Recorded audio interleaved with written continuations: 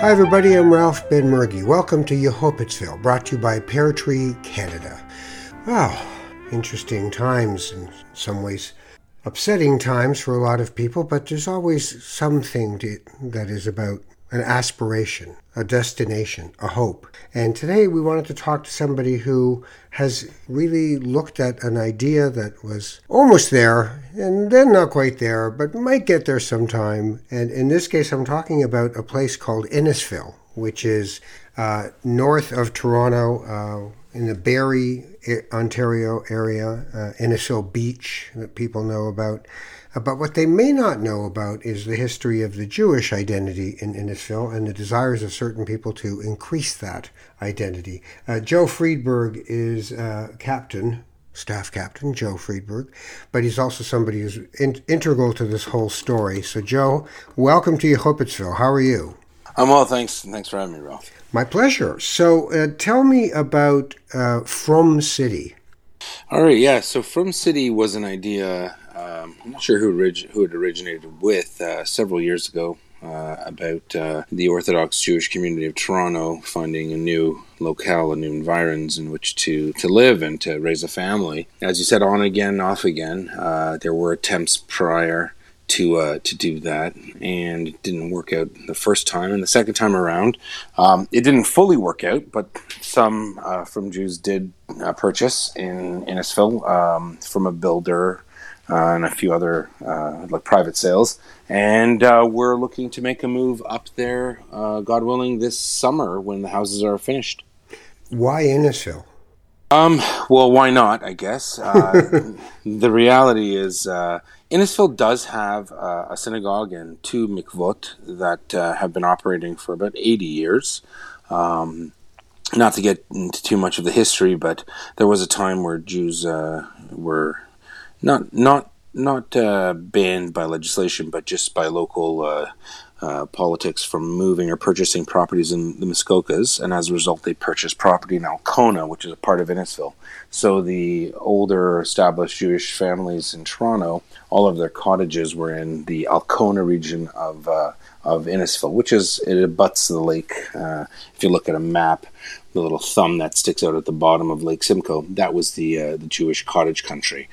So there's a synagogue there, there's a couple of mikvahs, and it seemed like a natural destination, considering that in the summer months, a lot of Orthodox Jews from Toronto and New York actually vacation there. So there was the shul, Tent City Shul? Yeah, Tent City Shul. There's a Haredi Bel-Ewert, which is about 2 kilometers down the street, and Tent City is an Orthodox, possibly you might call it modern Orthodox, but it's an Orthodox synagogue owned by a particular family that pays for the upkeep, and they've constructed a newer building in the last, I assume, 30 years. It looks like a newer building.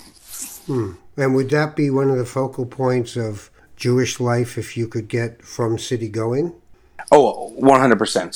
So already, as I said, in the summer months, I mean, there's even an Orthodox Jewish day camp, Camp Arrowhead. It's right on the water there, and it's about, I'd say, 200-300 meters east of Tent City Shul itself. It's definitely where we want it to be. So the 6th line, which runs east-west from about that beachhead there, is where the community wanted to move into.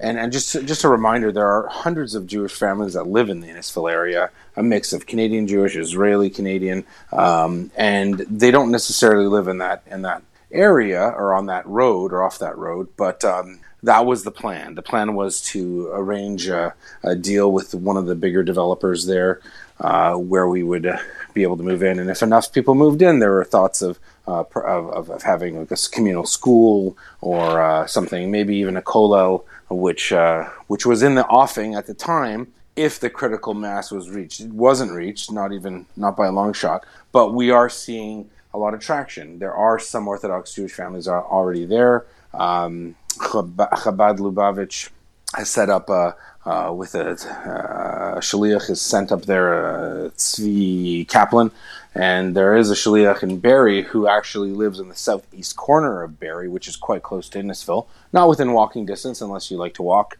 Mendel Kaplan, Mendel Nacker, he's up there too. So there is a From presence now. The question is, how do we populate it, right? Right. So the first time around, what was the pitch, and why don't you think it worked? The first time around, I mean, there probably reticence and fear, and honestly, it comes down to schools and shuls. Same word, a different meaning. So the schools for the kids to go to and the synagogues in which to pray, they weren't really there. The summer months, I mean, at best you could guarantee a minyan for 2 months of a year, maybe 4 if you pushed it, but for the whole year that was an issue.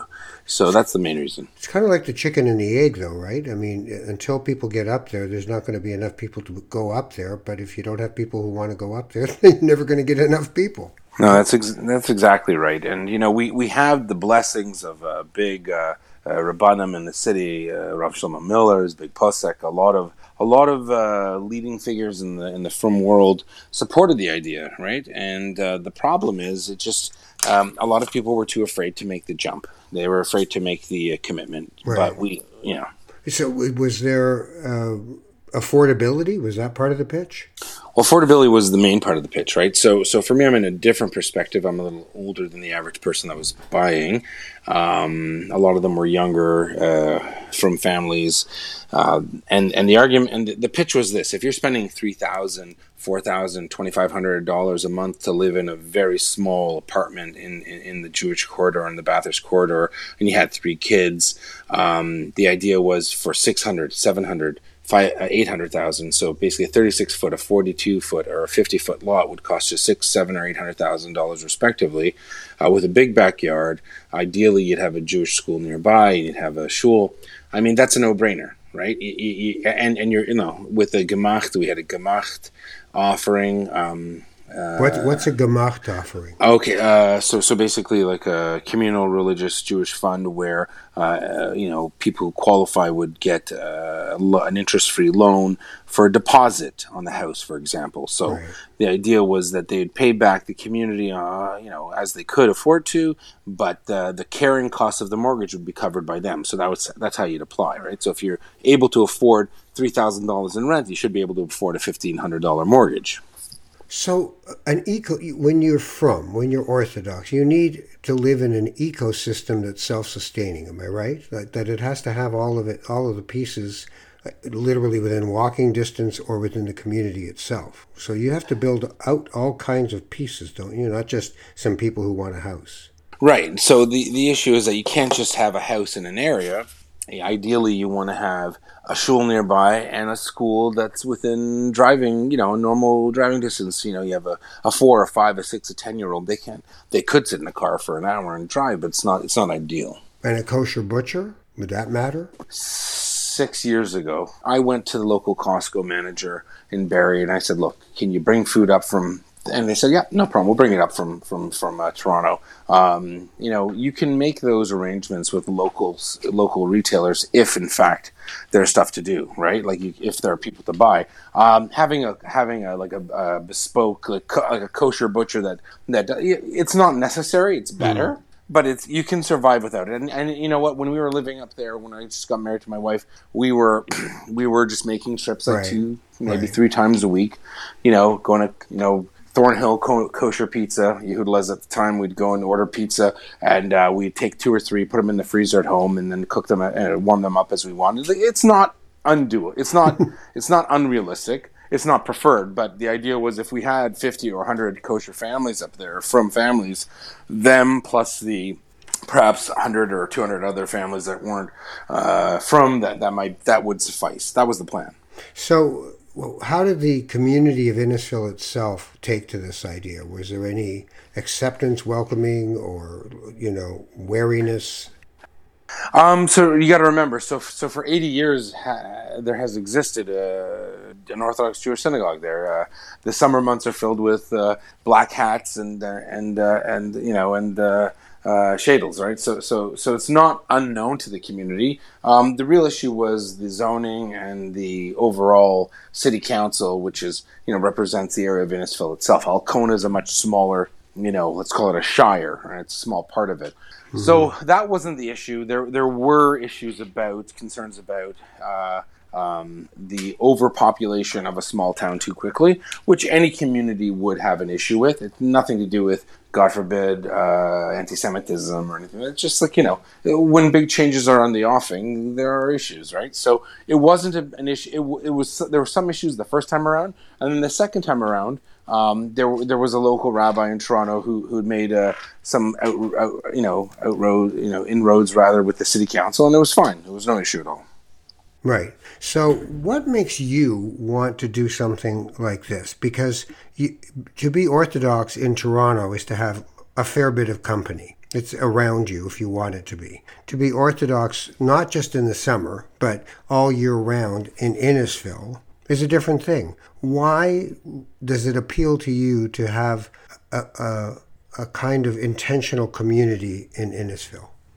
So that's a good question, and someone else answered it during a meeting at one of the organizers' houses about 3 years ago. They said, "You know what?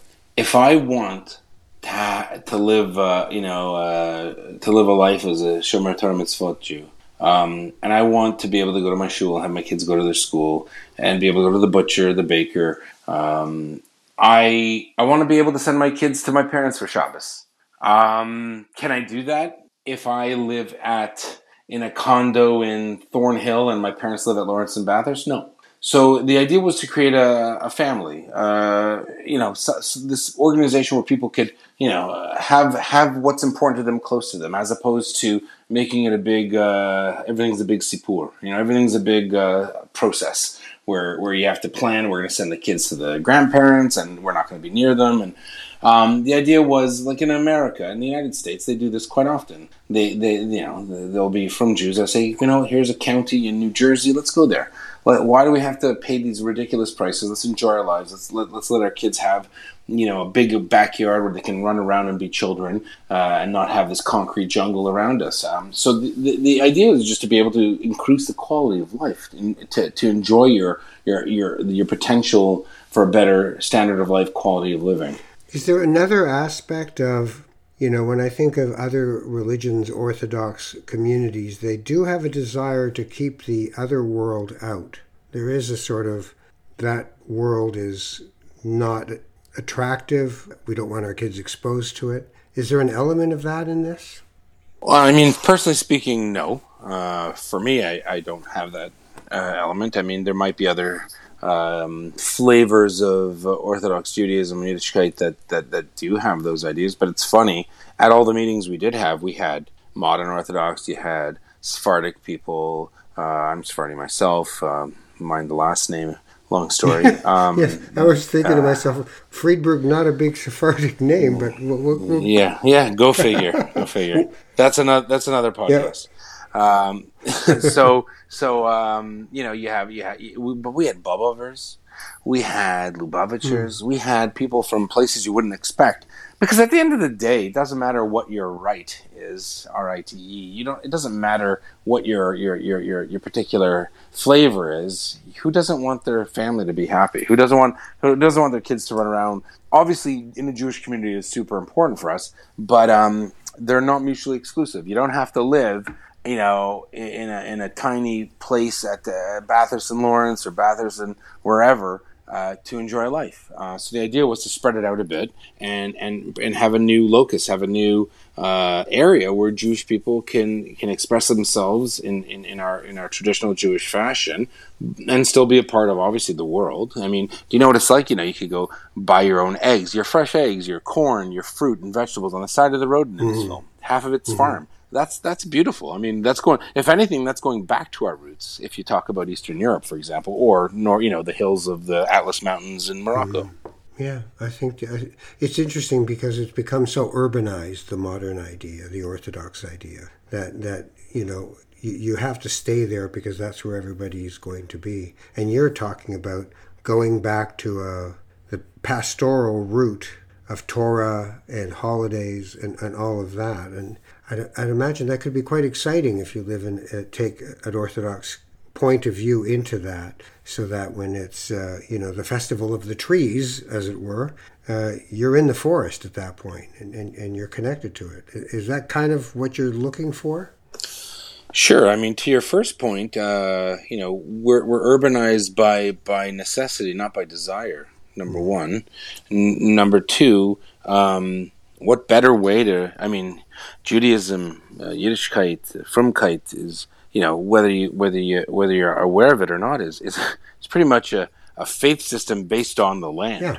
We have sabbatical years. Shemitah is based on growing things in the ground. It's funny, Jews are not often accused of being prolific farmers, but that's how we started, right? So being one with the land, having our festivals coincide with harvests and with times of growth and times where you should let the ground or the land lay fallow, right? There are things that we have done throughout our history that show our appreciation and the unique relationship that we believe we have with Earth, with nature. What better way to augment that idea than by showing our children what the corners of a wheat field look like when they're left for the less advantaged, right? Yeah. I mean, there are things that, ironically, it's pretty much it's part of who we are. We've lost it. I mean, I went to a Haredi yeshiva, and obviously I went to Monsey in New York a lot. You don't see much of the understanding of, or you don't see much of the application of the knowledge we learn in yeshivot in Brooklyn, right? But here's an opportunity to see that. Yeah, it's very interesting. I hadn't thought of it that way. You have land up there. You're building up there, right? Yes, that's correct, sir. So you're going to go and live in Innisfil? Yeah, no, that's correct. So how are you still intent on getting a From City going? Well, it's funny. Obviously, we're a little disappointed when the initial drive, or the secondary drive didn't work out so well. We didn't get as many people buying. In fact, we had some from families move out and come to Toronto, but they rented their houses out. They didn't sell them. But we've been uplifted with the addition of a Lubavitcher shliach, and I'm not a Lubavitcher by any means, but I was quite happy to see that that they sent someone, a good friend of mine's son, over to Innisfil. And I think, as my friend David, who also bought with me up there, he's going to be my neighbor, and he's an outdoorsy individual, like I've been accused of being one myself. He's thinking that people will see us there and they'll want to come, and I don't disagree. So it's a build it and they will come kind of idea at this point, instead of trying to do the pitch, right? It's certainly a field of dreams, that's for sure. Yeah, isn't it interesting? So you're going to be up there, your friend's going to be up there. What's your Shabbat going to look like in Innisfil? It's a good question. I mean, we're looking at our kids are slated for Or HaEmet at Bathurst and Steeles. His kids go to Eitz Chaim. We're looking at doing some carpooling through the week. Friday home learning, and Shabbat. Obviously, it's somewhat problematic, but Rome wasn't built in a day. Probably an inappropriate example, but but I mean, do you have a minyan? We do have a minyan. So the question becomes a minyan is a minyan is a minyan, right? So can we get 10 Jews for minyan? I know that's quite possible. I know some from Jews would be more comfortable with 10 from Jews in a minyan, but that's not required. So we're gonna go with what we've got. I mean, God willing, there'll be a move forward, because the rising house prices hasn't helped our cause. In fact, in many ways, it's doubled the price in Innisfil. But we do know, I happen to know that the builder is building higher density and medium density homes and living, accommodations as well. So that could be, there are still deals available with the builder. If our community was serious, and I could go to the builder and say, hey, there's 100 families I want to buy, we could get preference. We could get some kind of deal, but we have to be serious. And instead of all being bottled up in some corridor, how about we have a beautiful, piece of God? It's God's country. I definitely say that. It's beautiful. Mm-hmm. It's lovely to live there. You have your kids exposed to nature.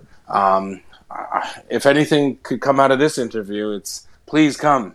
Help us out. Let's start a new community. We could do this. All right. So what if you're not from This one, the other part of this is you say there's 100 to 200 Jews in the area, and certainly in the summer, Belle Ewart is a Jewish cottage enclave on Lake Simcoe, and there's still lots of people who have properties there, and their kids now go up there with their families. How are you going to interface with the non-Orthodox Jewish community? How do you see that taking shape? Well, so they're not 200, but 200 families, right? Yeah. There's about 200 families up there. It's funny. I know, being the only other at the time, I was the only other Frum Jewish guy I knew in Innisfil, in the northwest corner, and it was close to Mendel Nakar, who's a rabbi in Lubavitcher Shaliach for Barry. All of the people that came to his seudot, like what do you call it, feasts or dinners, whatever his events, were all non-observant Jews or secular Jewish people. Right. So there is a desire. I find not secular Jews tend to be more Jewish when they're in a community that's not Jewish. So there is that kind of draw, right? Yeah. And you know what? You never know. Not everyone in my family is observant. Some are some are not. Some are militant vegans. Who knows, right? So right. It takes a village, I guess you could say. But I think there's a lot of interplay that's possible. So you're going up next year. This year. This 5 more months. Yeah. 5 more months. And how many kids do you have? Kind of 2 kids for now. Pending. It sounds like pending. And their Jewish education. How are you going to do it in Innisfil? There's Lubavitcher Gun or daycare up there, and Or HaEmet is the school I mentioned earlier. We're putting our eldest in there. He'll be in Mitzvah. He'll be 4 this year, and going to pre-JK or JK or something. But that's in Toronto, right? So that's right. So what are you're gonna commute him into school? Correct. Yeah, it's actually it's not that bad in the morning. Actually, it's about a half an hour, 40 minutes drive. Right. It's actually not bad at all, and we have my other friend has his kids going to Eitz Chaim, so it's doable. The builder did get a permission from the government of Ontario to have a South Innisfil train station built very close, about 1 kilometer from where our house is being built. A GO station? That's correct. Okay. And that's 25 minutes express into Downsview. So there are a lot of options. So I mean, it's important to us. Right. We're giving it a shot. My wife stays at home, and her full-time job is the hardest job, which is to be a mother. Mm-hmm. So for her, that's definitely there's no other option than that. So if people want to get in touch with you to explore this idea, how would they do it? Oh, gosh, I don't know. Should they email you or? Sure. I mean, I can give you my email. Tell people your email. What is it? I send it to Yehuda at Rogers.com, Yehuda at Rogers.com, ROGERS.com. Well, maybe you'll get some people. God willing. I love what you're doing. I think it's very interesting. I mean, you're not taking an easy road here, but you have a real belief that this is a good way of life and you want your family to enjoy it, right? Absolutely. There's nothing. Nothing wrong with a bit of fresh air and good, clean living. Yes, there's nothing wrong. And with a religion, as you said before, is based on nature. It did, when the word pagan wasn't a swear word and an insult, it was the basis of the cyclical, seasonal, worship rites of Jews and others. Pesach, spring. Right. I walked by somebody's house this morning, and they had rabbits and little colored painted eggs on their branches, and I thought, well, it's the fertility season. It's spring. It's the fertility rite. So everybody seems to adopt when they can, and it's a Shemitah year right now. So there you go. It's all very interesting. I want to thank you for doing this with me. I really appreciate it, Joe. Well, no worries, and thank you for having me, Ralph. I appreciate it. Joseph Friedberg, who will be living in Innisfil, near Barrie, north of Toronto, in the next 5 months. Maybe we'll check in with you and see how it's going, all right? Sounds like a plan. Thank you very much. You're welcome. This has been Yehopitzville, sponsored by Pear Tree Canada, reducing the after-tax cost of giving for Canadian major gift donors. Learn more at peartreecanada.com. I'm your host, Ralph Benmergui. Our producer is Michael Freeman. Our music is by Louis Samayo. And if you want to travel with us across this great country, visiting more small Jewish communities, subscribe on Apple, Spotify, or wherever you get your podcasts. If you want to hear some more of my work, I host another podcast called Not That Kind of Rabbi. Also have one on Jazz FM called The Torch on a monthly basis. And if you want to hear more Canadian Jewish stories, you can find them at the Canadian Jewish News' website, the cjn.ca. Thanks, and we'll see you next time in Yehopitzville.